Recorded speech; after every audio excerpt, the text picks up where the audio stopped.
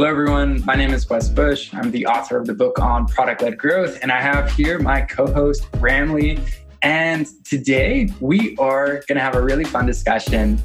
And Brennan here, I was watching on Twitter what he was talking about basically eliminating his CRM for his business. And I was like, oh my gosh, we have to talk about this because I think what a lot of people don't think about is when you don't necessarily have a sales team for a product-led business, well, what is the role of a CRM? And it's very kind of an interesting question to ask that I don't think a lot of product-led companies are asking themselves enough.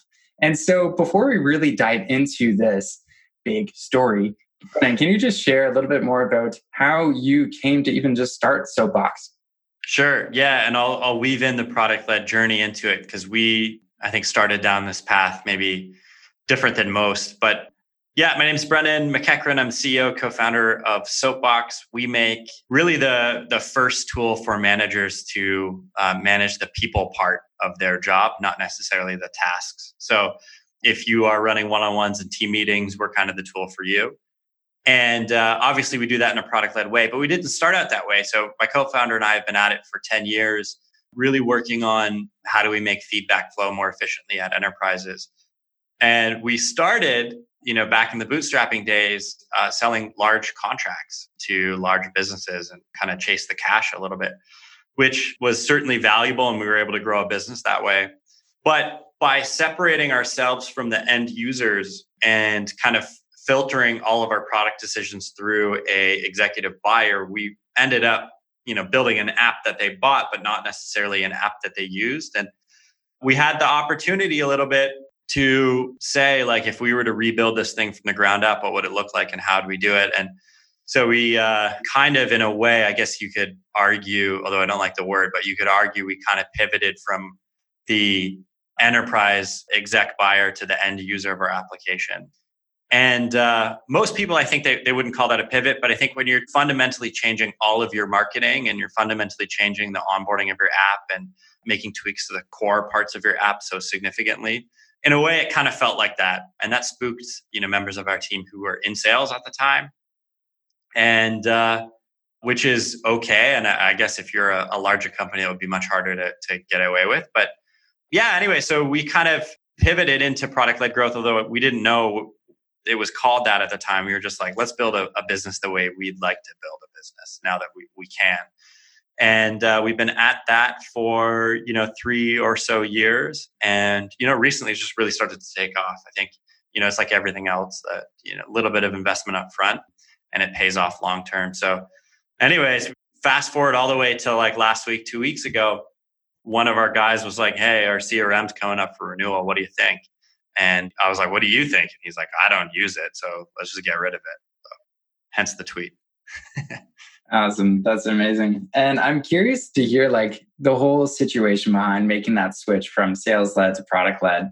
Like we often hear like, yes, there's lots of companies that are trying to make that switch, but what sparked it for the team when you finally decided, you know what, we're not going to pursue this way of growth any longer? Or maybe it was not that, it was just you slowly moved to more of a product-led business. Like, what was that first situation?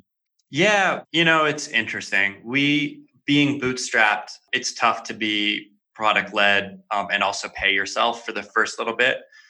So especially when someone's like, hey, if you make this one tweak, I'll pay up front for the year, right? And you're like, well, I can pay myself, right?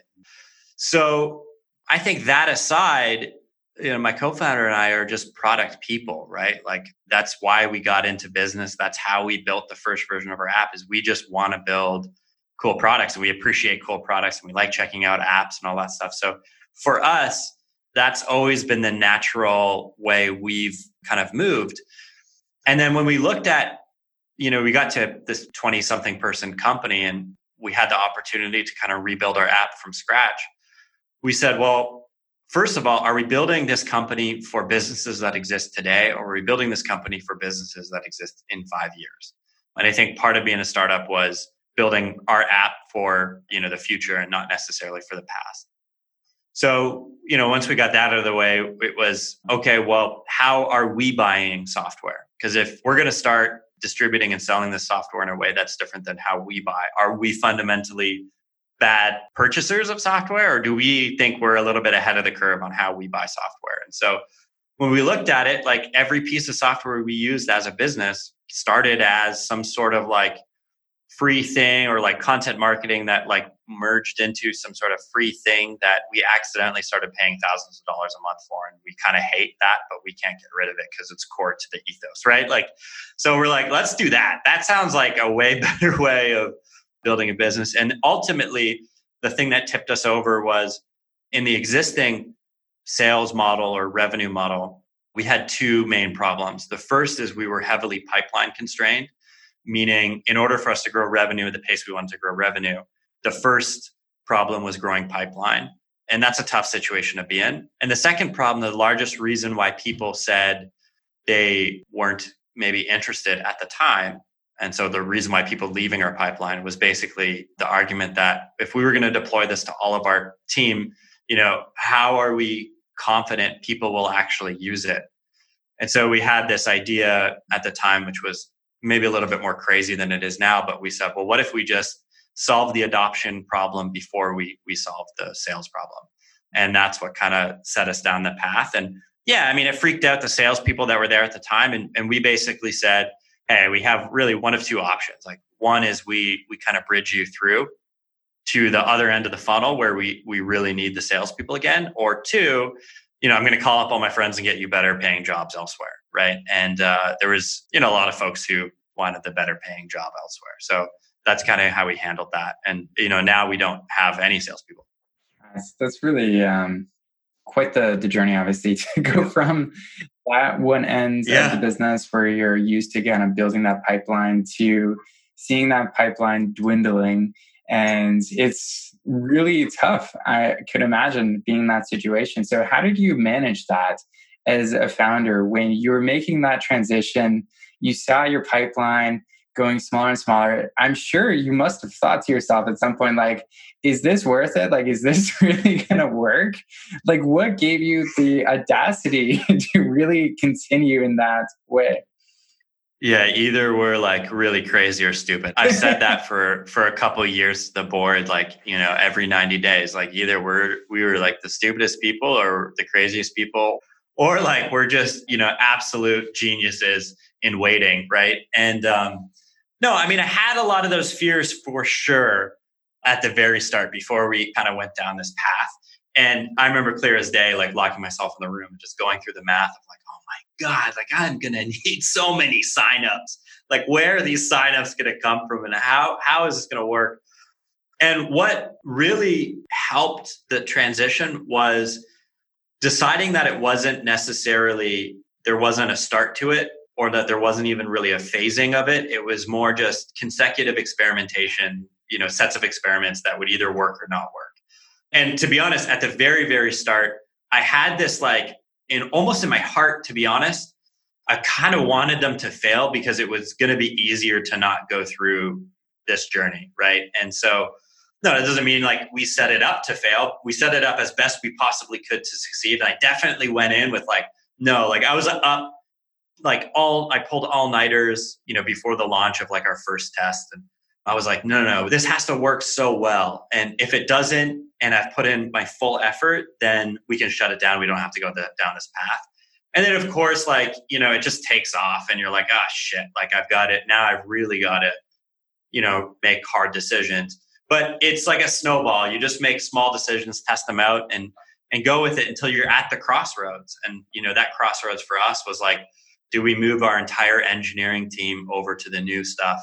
Do we, move our homepage of our website over to the new stuff? And then, how do you explain it to, current customers who are used to buying the enterprise and all of a sudden they go to your site and you look, a lot more like a consumer app, right? And that was tough. Like the cultural part of it, I really underestimated how much of our culture had to change. I didn't really fully anticipate how the DNA of your organization, if you're a B2B sales-led company, is different than the DNA of like a product-led company.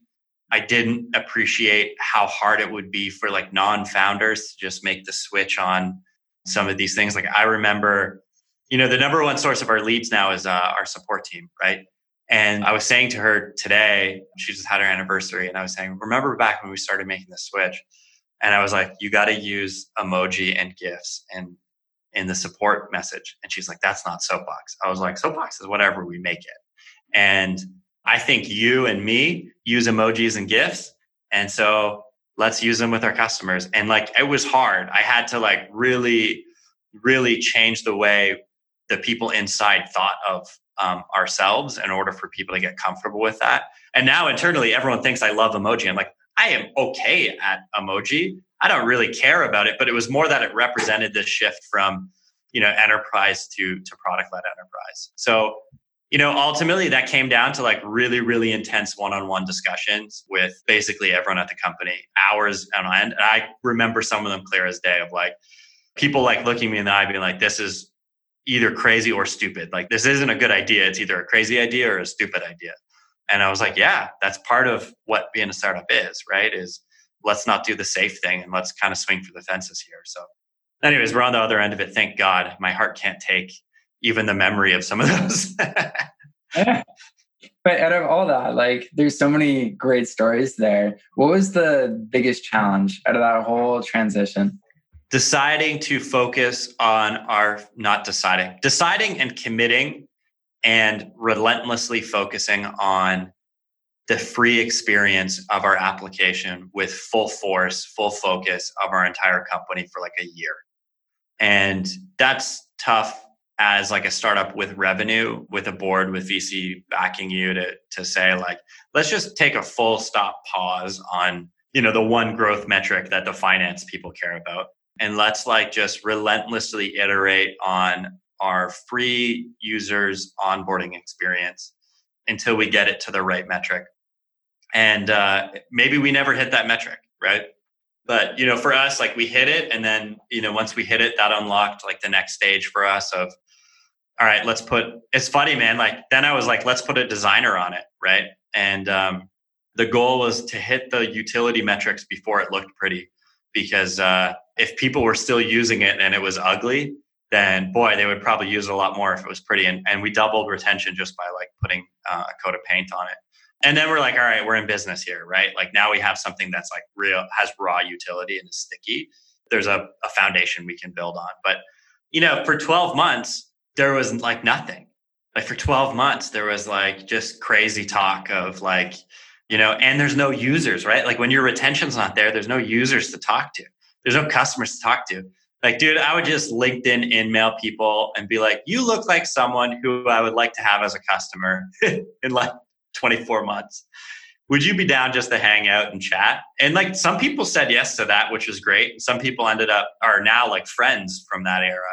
And I think they kind of became fans and promoters and things like that. But yeah, that was tough. That was tough for sure. And the hard part was taking the team along that ride. Like if you're a 1-2 person, co-founder group, you have other problems for sure, but that's not the problem. When you have 20 people, that was tough.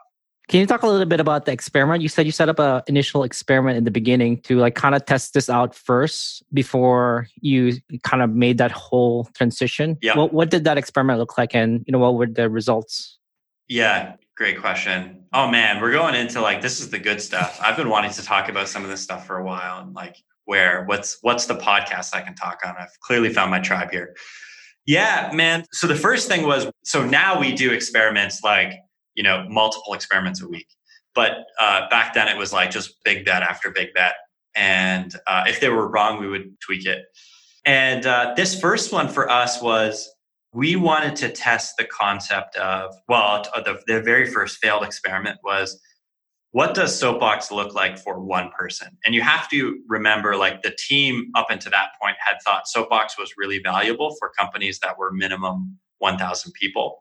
And our customer list at the time was Coca-Cola, Pepsi Global, Walmart. We did a 90,000 deployment at Walmart. So I went to the team and I said, what does Soapbox look like for one person? How do we add value for that one person?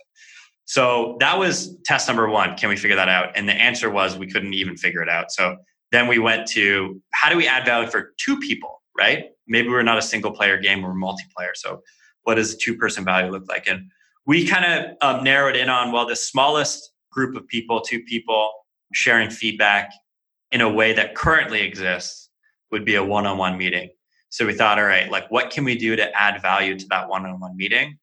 And to start, we said, let's not overcomplicate the matter. Let's look at ourselves and how would we make our one-on-ones better? And how would we make for other companies that are like ourselves? And at the start, that's like a big enough market.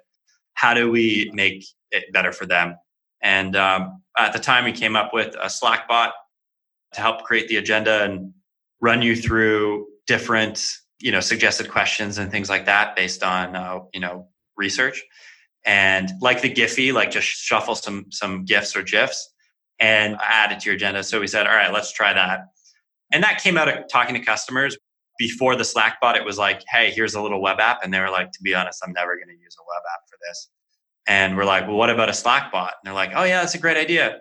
And so we went off and built the Slack bot. And then we went back to some of those users. Hey, we built a Slack bot. And they're like, oh, that's great. But Trello has a Slack bot. So I thought your idea was really great. I just did a makeshift version of it in Trello. So I don't care about you anymore. But anyways, we launched it on Product Hunt. We were like top of the day.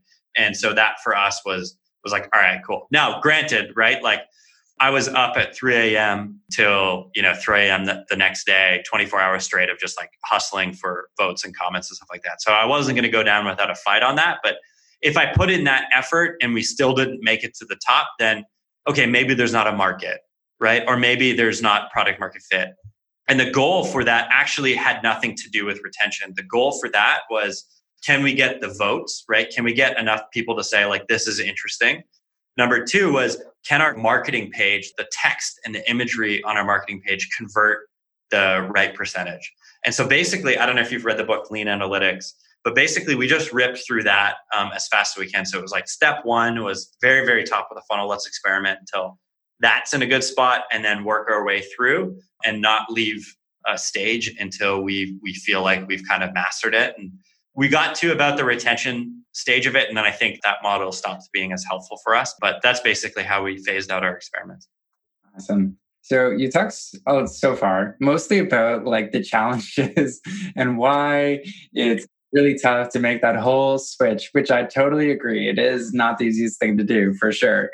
But why? Like, what are the results you've seen? Like, was it worth all of that pain to get to there?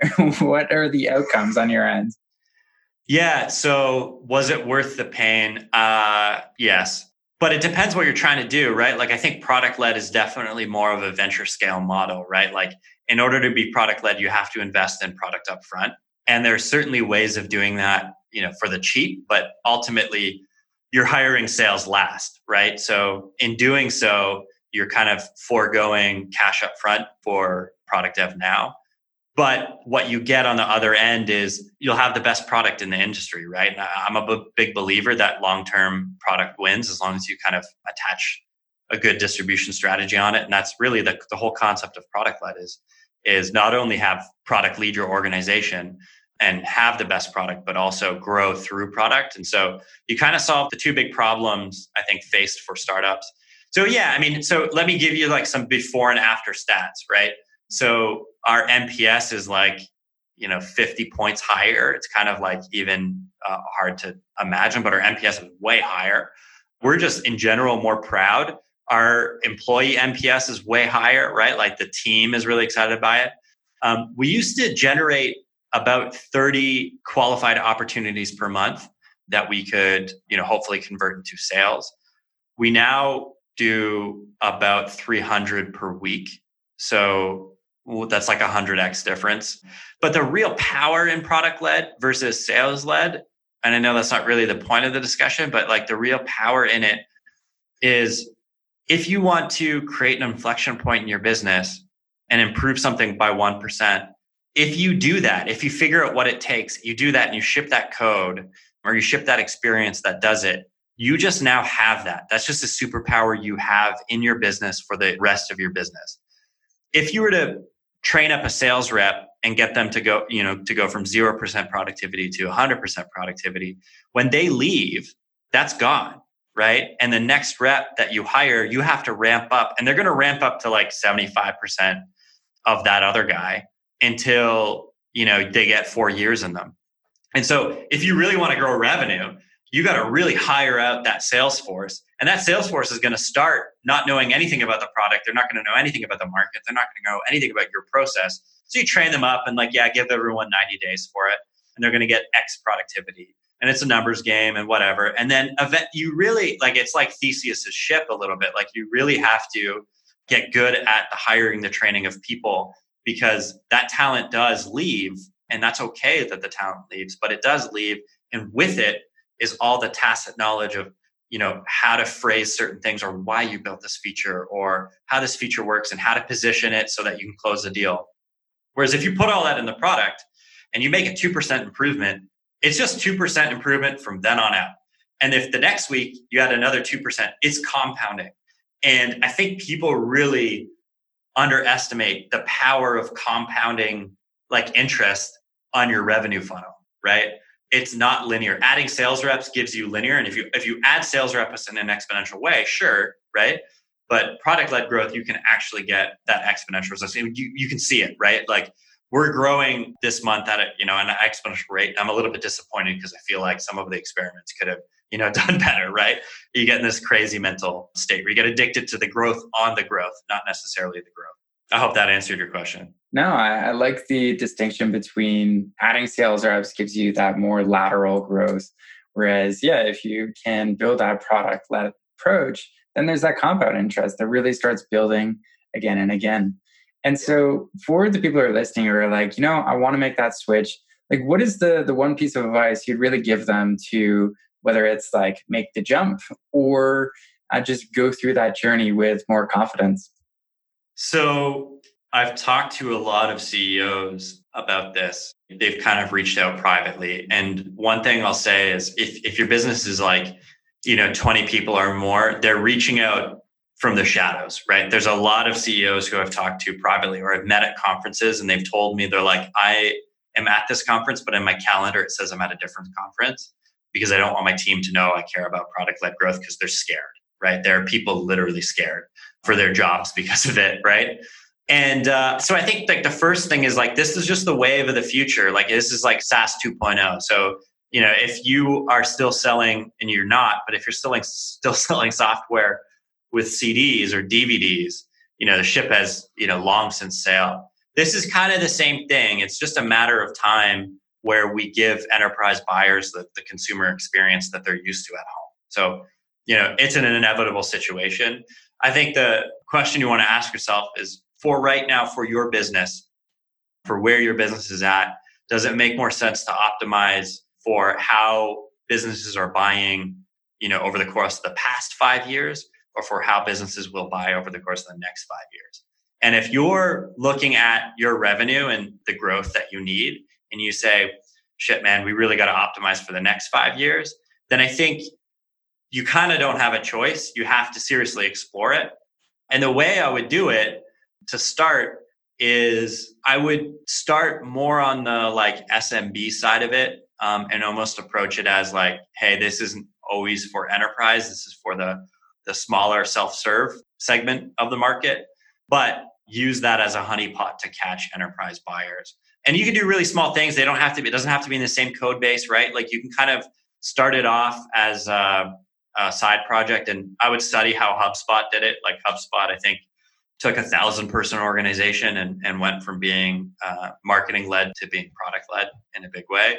But they started with a Chrome extension, right, for salespeople, and they merged that. They eventually took that all the way to a free CRM, and that's now the majority of their leads.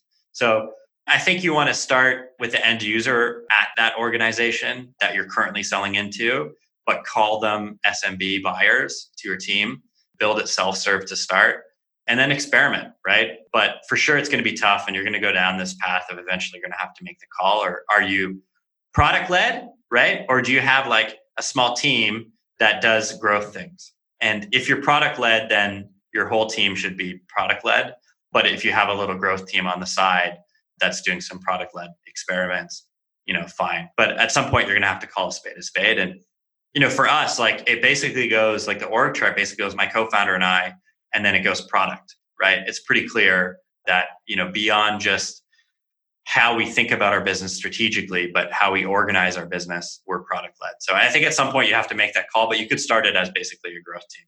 That's really interesting. So go into that more for the org chart. The org chart? Because I get this question a lot. So it's like you at the top, your product team, and then is there like other teams below that, or is everyone just product? We do an interesting style of org chart. We're basically, instead of being functionally divided, which I think is bad. I mean, everything's bad for a variety of reasons and everything's good for a variety of reasons. But I think at a startup, at a certain size, I don't think you necessarily want to just lump engineers with engineers and marketers with marketers and have them not talk to each other, especially if you're product led, because marketing and product and engineering is just a very blurry line. And so if you start creating silos, you're going to have a hard time growing. So the way we've organized the business is more based on goals that we have. And because we're product led, ultimately those goals fall on product. So we have what we call squads. I don't know if you've heard of these squads, tribes, and chapters by Spotify. So we've basically kind of taken that and tweaked it a little bit. We have chapters, which is like the secondary axis of our org chart, which is basically functions. So if you currently have like a VP of engineering and like a VP of marketing and a VP of whatever, and they all report, to the CEO, they kind of wouldn't anymore. So we have those people, they're called chapter leads, and they're like the experts in their field. We review their kind of functional operation every month, but other than that, they're pretty autonomous to do whatever they want. And their team is spread out across what we call squads. And squads are cross-functional groups with a shared goal, and they're also autonomous. And the squad leader is like a product manager, basically. And the way it works for us is like we have a land squad and we have an expand squad. So the land squad is in charge of landing new customers and the expand squad is in charge of expanding those customers. And so naturally on the land squad is some folks from marketing and some front ends, some back ends, mobile, anyone who does app store stuff, they're all in a group together. They all have one shared goal, right? Get X number of customers per week. And within that, they can do whatever they want. So they look at the metrics, they look at the product, they look at their backlog, they look at customer development interviews. They come up with what they want to do on a sprint by sprint basis. And they pitch it to my co-founder and I, and we basically coach them through like, is that really the most important thing? Is that really what you want to focus on? Did you really do enough research into it? Is the data really, showing what you think the data is showing you? But other than that, they're pretty much autonomous. Go and get customers however you want to go get customers with the skill sets that you have.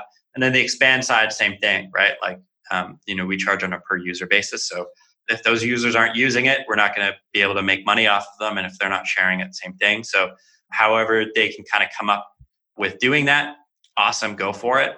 And so because of us being product led, the PM kind of carries a lot of that weight, but it doesn't mean the engineers and the marketers or the expand side, our success team sits. So, the CSMs of the support reps don't have any say. They have probably more say, and the PM kind of helps prioritize that. And then they basically get grilled a little bit on, is that prioritization the absolute best that can be for the current state of the business? And then they're off, man. They get to go and run and do what they think is going to be impactful. And that leads to them taking bets and being autonomous. And, like last week, we just changed our pricing because the expand team was like, listen, we think we're losing people because of this, the jump from 10 to 11 users with the current pricing model, we're going to change it. So they rolled out a pricing model change in 4 days. Like, great, cool. Let's see if that works, right? And we'll let it sit for, 3 weeks or something. But, that's something that's like really, really hard to do if you're trying to coordinate engineering, trying to coordinate marketing, trying to coordinate product, trying to coordinate design. You really have to be a quarterback to keep everyone in the loop. But if you have one person from each team in a room together, they can just get it done pretty quick. So that's basically how we organize it. It's really fascinating. I want to talk a little bit about support because it's something that you talked about earlier. And before even we recorded that, the traditional BDR is dead and support is now really like at the front of it. Yeah. How has support contributed to growth? And I also noticed you did an experiment and you talked about it at the Product Led Summit, how you tripled the support volume. Yeah.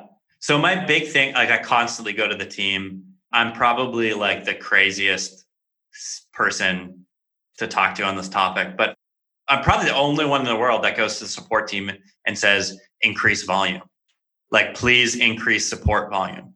And I'm not going to the product team to say that, but I'm going to like the support. And we have kind of a RevOps guy who has, is in charge of the intercom pop-ups and things like that. And I'm like, no, I want a 3x, 5x the volume we get to support so that we can spend more money on support reps, right?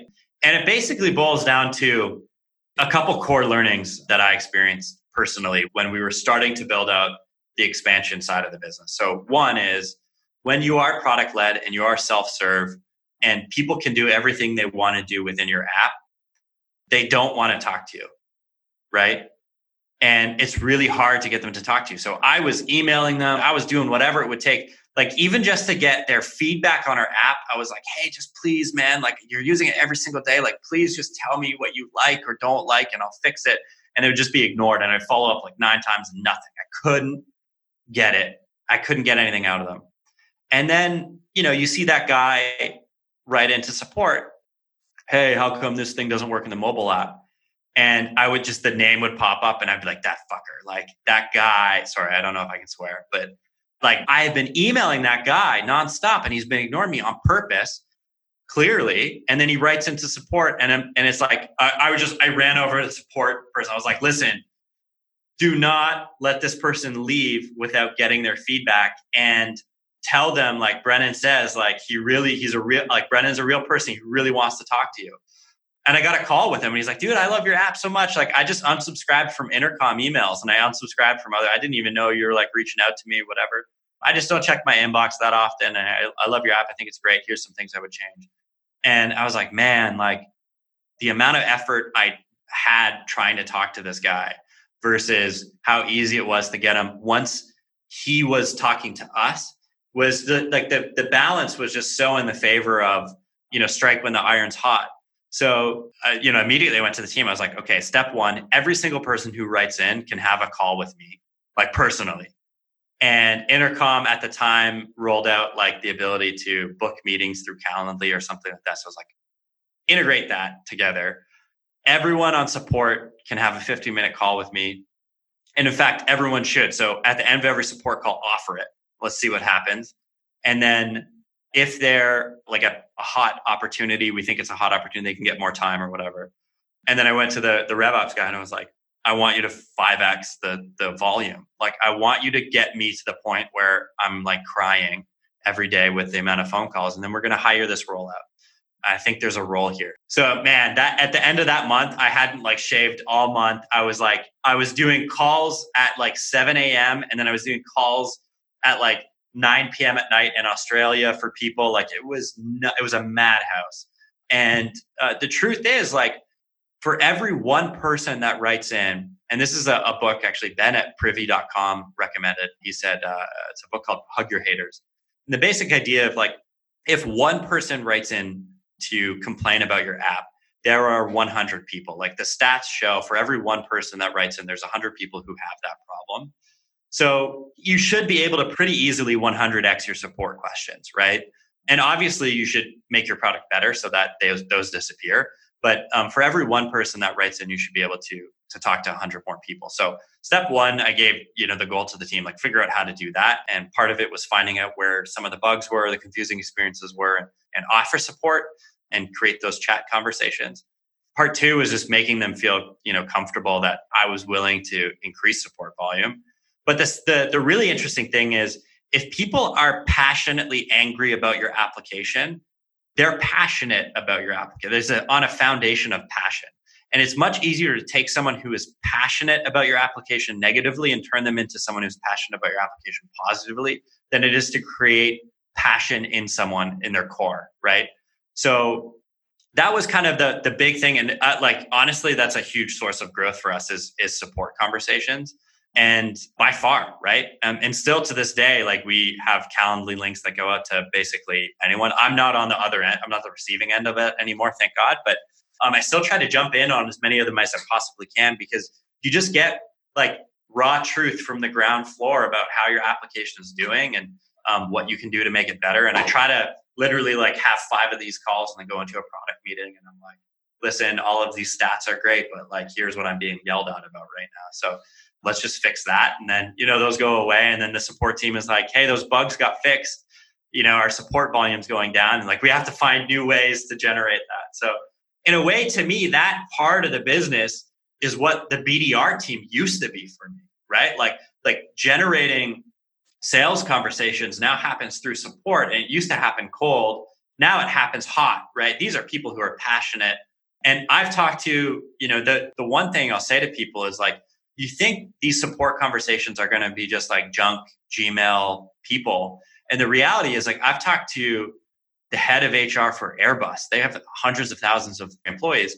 And the head of HR for that entire company was just chatting with me on intercom. So we jumped on a call and, she's like, I'll do a case study for you, right? Like it's like a huge inbound. And I've talked to, CEOs, their chief of staff for 30 minutes so that they would upgrade to $10. And I told them on the phone, I was like, you have thousands of employees and you're spending 30 minutes on a $10 application. Like I got to charge you more money for this phone call, right? Like this is clearly really important to you. And it's $10 at the end of the day, right? So it's not just frontline or whatever. Like everyone who is an executive basically at this point is going home, opening up Instagram and looking at photos of their family. So if you're providing an experience that's not to the same quality of Instagram, then you're for sure losing some of these people, right?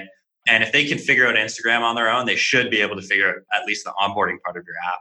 And there's no reason to hide it if it's good. So you might as well at least put a free trial up there. But that, again, requires focus. And that free trial, man, like people, they'll get in there and they'll like that. There's no hotter opportunity than someone who is like trying to figure out how to use your application at work, but can't and wants to talk to you about it. That to me is the future of sales. Sales is just helping people buy, not tricking people into spending money. And so if you can help them buy, a big part of that is helping them, which I think the main channel for that is going to be support. Amazing. And I feel like this is one of those conversations we could literally just keep talking, going on and on, because this is amazing. But the last question I want to ask you is really just along the lines of how did you really change the mindset in your team from going from selling first to thinking about how do we solve for adoption first, then selling? Because I see a lot of companies, they get stuck up on that whole mind shift because you can't just approach it the same way. So how did you approach it? I was in the same boat for sure for a long time, right? Like I didn't want to be focusing on adoption for a year, right? It kind of came down to like, if this is going to work, right? Like you can't churn your users.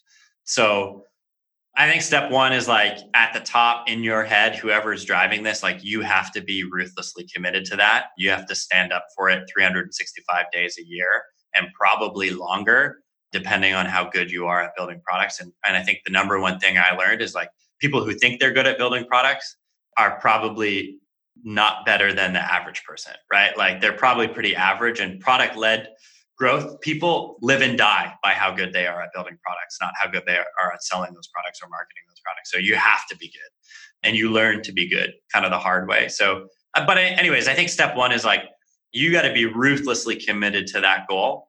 And then for me, it was just stage gating it. It was, hey, really, there's no point in us spending any second of engineering effort on building a feature that won't be used within the first minute until we get enough people to the first minute, right? So like, let's just work on the landing page until we get enough conversions on the landing page to feel good about how we're even positioning the product. And the truth is, like a lot of times I've talked to founders that are like, aren't you burning leads by doing that? And sure, yeah, control the amount of people who are signing up so that you're getting like 100, a month or some sort of like number that feels significant. But the truth is, like when you go product led, you're going to have a huge top of funnel and it's going to be bigger than anything else you've dealt with. So to burn, a couple people at the start isn't going to look like much because they can also come back. But then it was, don't spend any time working on anything in the app unless it helps day one, right? The truth is you're going to lose most people in 5 minutes. So why would you ever build a dashboard? Why would you? And like, there is just no point in building a dashboard for the 1% of people who are going to see it if 99% of people literally like close the tab after clicking like, I want to sign up. So, work through that until you're comfortable with that number. And then same thing, like, okay, great. You made it through 5 minutes. They've now successfully set up, the core part. They're probably going to close the tab. How do you get them back on day 2? Because if they're not coming back on day 2, and the reality is most of them aren't going to, then why are we talking about dashboards or payment modals or credit card processes or, paywalling and stuff like that, tripwires? Like, why are we spending any time on tripwires if we can't even get people to open up our app again on day 2 and it's free, right? So that was kind of the ruthless criteria until we got, like, for me, it was 14 days. And it was 14 days because I thought if we ended up coming out with a trial, that would be a decent trial length for our pro experience. So, let's start there. And then basically once we hit that, we said, all right, let's start building out pro features. And, that took a while. And then we built out paywalling. And then, we launched that and we had no conversions. And I think like the learning we had there was, people are coming to your app for one thing and they won't necessarily upgrade for something else. So you have to have them upgrade to the core part of your product, and that core part has to be awesome. So anyways, I think, the saying goes for product led is like higher sales last. So eventually work your way through it. We work through lean analytics, but we switched at some point to like pirate metrics. And, if you have, acquisition, activation, we put revenue at the end. So acquisition, activation, retention, referral, revenue. And once we felt good about our NPS, cool, let's get focused on some of the other stuff. But I think if you focus too early on sales, like that's part of your sales-led culture creeping back in. Doesn't mean you shouldn't make money from it. It's just you have to have something worth making money on before you can expect people to self-serve upgrade. But the bigger issue than just like the project planning part of it is the culture, right? And so what we did to seed the culture to start was we codenamed it. And the code name allowed it to have its own culture, right? Like, oh, Soapbox is this, but code name thing, that's different, right? That's colorful and like obnoxious or whatever it is, right? It can be different because it's like technically under a different umbrella. And then once we got it to a spot where we're like, shit, we're proud of this thing, right? We're like, guess what? Like internally, right? Like here's the big shift internally, like the brands, right? Like, just swapped them. And the team was like, oh, like, okay, cool. Like now we can be cool online and we don't have to be stuffy and have photos with suits and things. So that's kind of how we did internally. Awesome. Yeah, I totally agree with your whole perspective of like that first 5 minutes. So valuable. I always call that dashboard like the most valuable real estate in your entire product, because most people don't realize it. Like they just dump people into this empty dashboard for your SaaS application. It's like, what you're expecting your user to understand what to do now? Yeah. Figure out everything. And it's like that space, if you had just guided someone to get closer to seeing value in your products, you would have been so much further along. And the crazy thing is, like, the truth is, like, your app is probably pretty bad. That's why, like, people who have declared interest in it are leaving, right? They're not stupid users. Like, and a lot of times if you talk to them, they're like pretty smart, normal people who are just wildly confused at the experience you gave them. Dude, I said like, we're kind of 3 years into that like first 5 minute experience, and I'm still iterating on it. We're still iterating on it. Like stuff is going out today that, is changing that experience. And still, to a large degree, our biggest lever for revenue growth right now is activation of those initial signups. Like if we can improve that, which I think we can, if we can improve that, we can directly at this point improve revenue growth. So, that's the thickest part of the fire hose for us, is just like the top part of the funnel. And so, if we can improve that, it should trickle all the way out to the other bit. And so even now to this day, we're tweaking it and changing it, coming up with new things and trying to showcase the right things, keep it simple and keep it straightforward. I think we're getting close. Like, I think we're getting close to it being like good and normal and what people expect, but there's still some rough edges for sure. Awesome. So where can people find out more about you and your crazy antics on Twitter, announcing you're like totally eliminating your CRM, surprising everyone in SaaS? So we did that. And what I'll say is like all of our customer stuff is just in other tools now, right? It's like in Intercom, or it's in, we use a tool called Vitally for customer success, and it's in our product, right? But I'm on Twitter. I am Brennan, and My Twitter experiment, that's, by the way, like it's an experiment for like top of funnel. Like, how do I drive people to the website? So everything's an experiment now. But yeah, I try to do 1 tweet a day. So on my way home from work of what happened that day. So that one kind of sparked a fire. And LinkedIn, same thing. So feel free to connect or follow and engage. The big thing there for me is it's not really marketing, it's community. So hang out, chat, and let's figure out what this product-led thing is together. I'm happy to share all of my secrets with the community here. Awesome. And honestly, thank you so much for sharing all those insights, because a lot of the people who are listening are going to be on the fence of thinking about, like, they're a sales-led organization, they want to become product-led. And so a lot of the stuff you just shared is going to be super helpful for them. So thank you again for coming on the show. Awesome. Thank you guys for having me. Really appreciate it.